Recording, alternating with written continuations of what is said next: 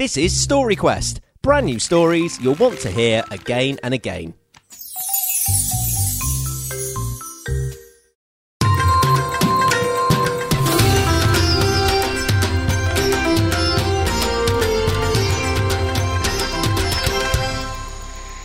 With an expert swing on the propeller, Tala brings the tiger moth's engine to life.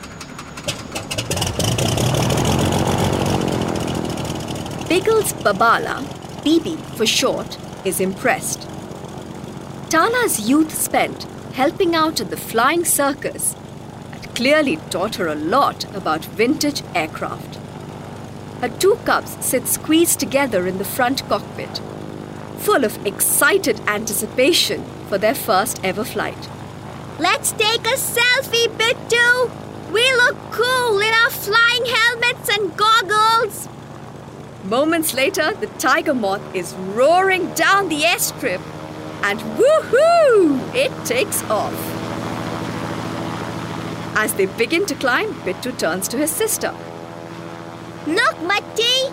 All the people look so small from up here, just like ants. What? That can't be, thinks Matti.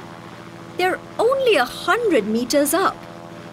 She looks at her little brother closely, reaches over and flicks a few actual ants off his goggles. You're such an airhead, Bittu!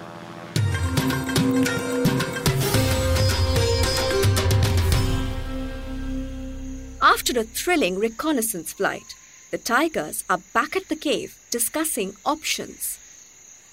Tala sums up. So it's agreed. The ravine by the abandoned district officer's bungalow is the best spot to confront the poachers.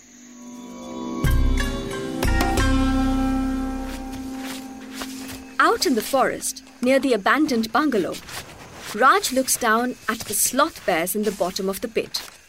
That's perfect! 3 meters deep and big enough to hold 4 people.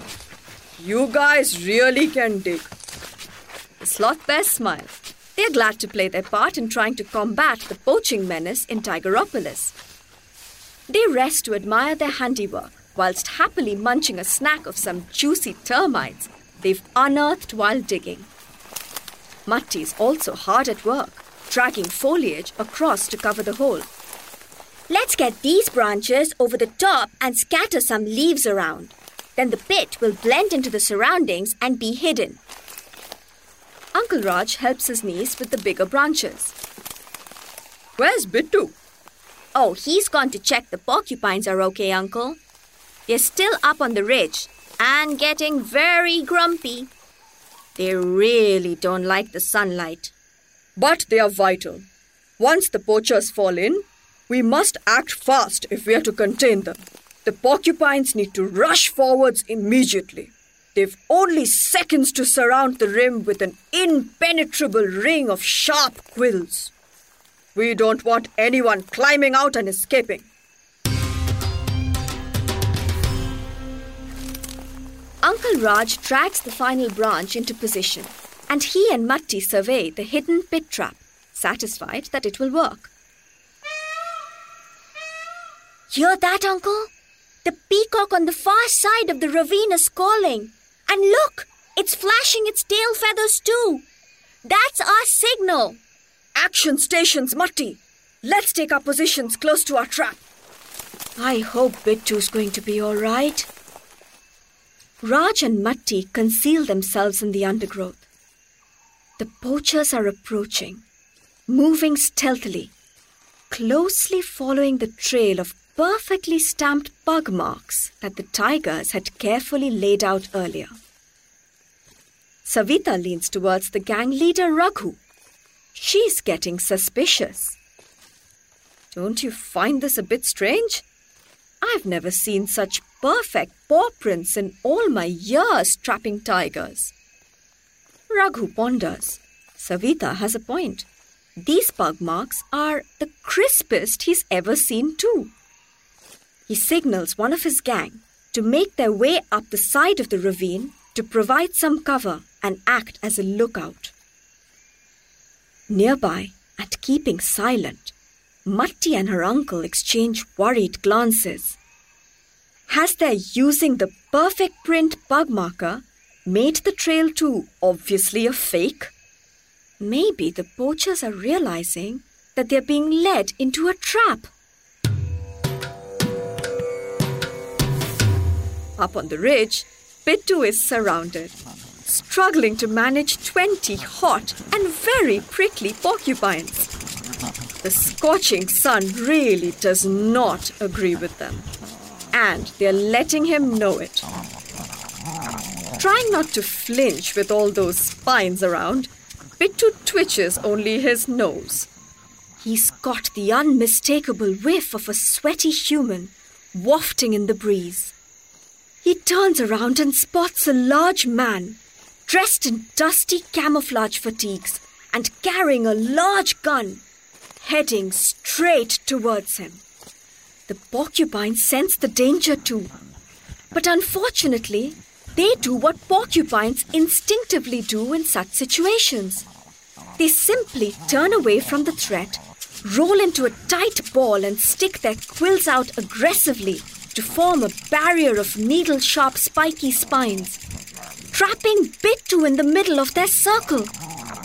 It's impossible for him to jump over, and the poacher is closing in. Oh no! What do I do? He's gonna get me! What's that? Oh, can't see. Sun's in my eyes.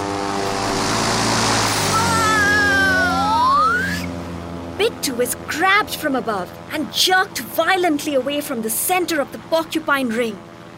Within seconds, he is dangling 100 meters up in the air. Woohoo! Mom! I've got you, son!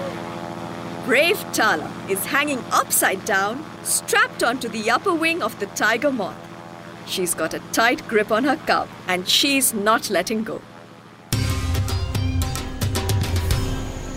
A few minutes later, the flying tigers are safely back on the ground by their cave. Thank you, Bibi. You and Mom saved me. Well, your mother and I thought we might be needed, so we kept watch from the air. I need some help now, actually, to get me out of this harness. Oh, yes. Once a wing walker, always a wing walker, right, Tala? Well, I think I'm done with the aerobatics for one day. I'm just glad my son is safe. This is a Bell Media production narrated by Ashwika Kapoor, written by R.D. Dijkstra, story editor Angela Salt, supported by the Audio Content Fund.